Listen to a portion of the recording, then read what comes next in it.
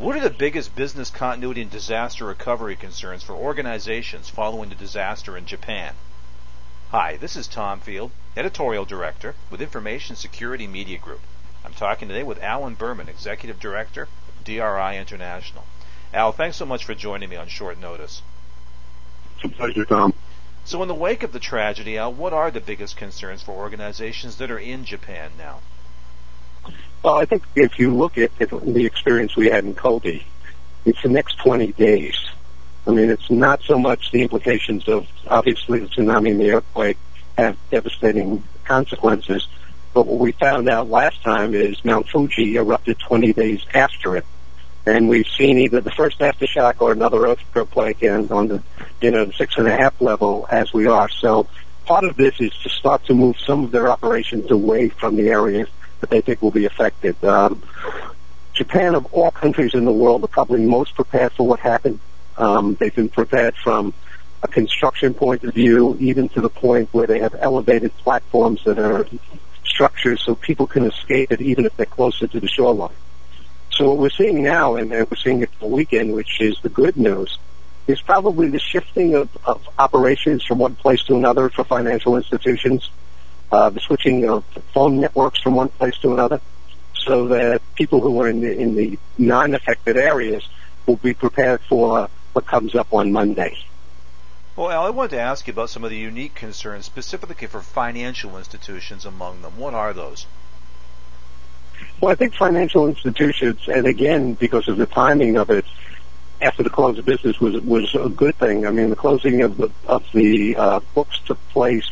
The integrity of the banking institution, Central Bank of Japan, is having oversight to make sure that everything's accounted for and that people are, in fact, using their business continuity plans. So I think from the financial institutions probably have the least effect, believe it or not. We're simply an electronic organization. What you saw coming out of Kobe was much more affected Japanese manufacturing. Now, the other organizations I'd be concerned about would be government agencies. Do they have unique concerns in times such as these? BCAO and CMPO work with the Japanese government as the three pillars of emergency response and disaster management.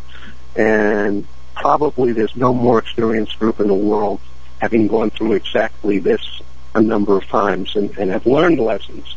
So I think what you probably saw is at the warning point, the activation of government units, mostly from the emergency response, evacuation was critical to this process and seems to have gone reasonably well. I don't know what we're going to see over the next 20 days, but I think that's everybody's concern. We've seen what the initial wave is, but again, we're looking 20 days out.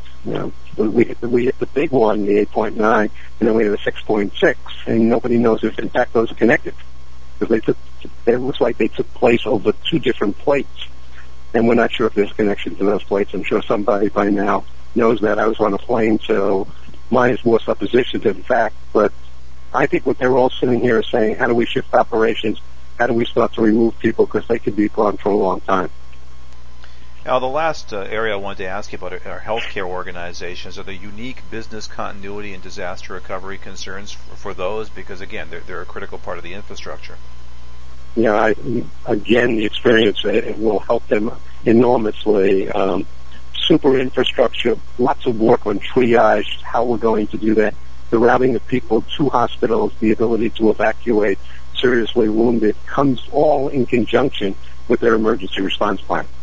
One that has been well tested and well documented and unfortunately well exercised.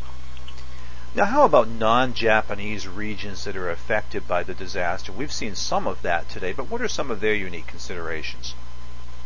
Well, we've seen the tsunami as it hits for the West Coast, but I think this is preparation by most people in evacuation. I still think that the implications of this for Japan will be felt further from the point that, so for example, if you take Kobe, the collateral damage done 100 miles away was the cutting of gas lines and power lines that affected Sumitomo from doing production.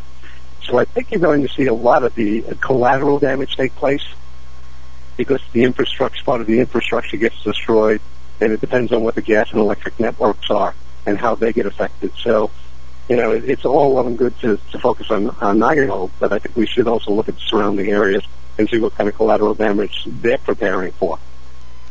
Al, one of the things we have seen in the wake of disasters in the past has been an upsurge in fraud. What are some of the fraud risks that organizations need to consider in a time of disaster? Well, it's obvious that there are lots of emergency relief funds that will flow into the area. And as we've seen historically, there are lots of room for people to misdirect those funds. The Japanese tend to be a lot stronger, a lot more controlled than some of the other countries we've seen. I think that we're going to see less of that. Again, a very experienced country, people who are technically savvy, an incredible infrastructure. I mean, maybe second to none at this point for dealing with earthquakes and tsunamis. So I'm less concerned about that. I think you'll see that maybe in the traditional, insurance fraud, but not at the same scale that you've seen even in this country. I mean, following the flooding in New Orleans, we saw a tremendous amount of fraud, and I've worked with state insurance commissioners on working with that. But I'm less concerned about that. I think I'm more concerned about relief aid coming in and being misdirected. Now, as you say, Japan has got experience in these areas, but are there lessons that can be drawn from other large-scale disasters we've seen recently?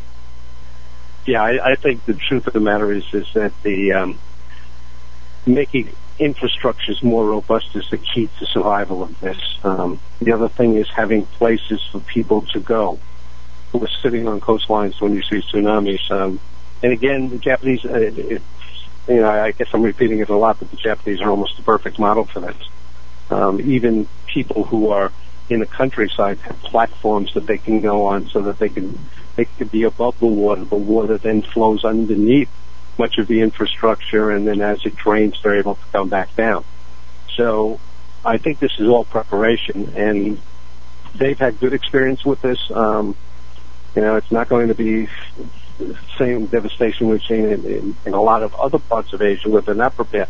And there was advance warning. I mean, we knew the earthquake took place. They knew what to expect. Now, Tokyo is crowded. I mean, Nagano is crowded, but again, it's a very robust town, and so the buildings are more robust. I think 100-foot waves, 100-foot waves. There's no getting around that. But again, it's a matter of the government of Japan stepping up after Kobe and saying, we really do have to build a more robust infrastructure. Al, we wish the Japanese people well, and I thank you for your time and your insight today. Thanks, Tom. It's always a pleasure. Have a good weekend. I've been talking with Alan Berman, Executive Director of DRI International. For Information Security Media Group, I'm Tom Field. Thank you very much.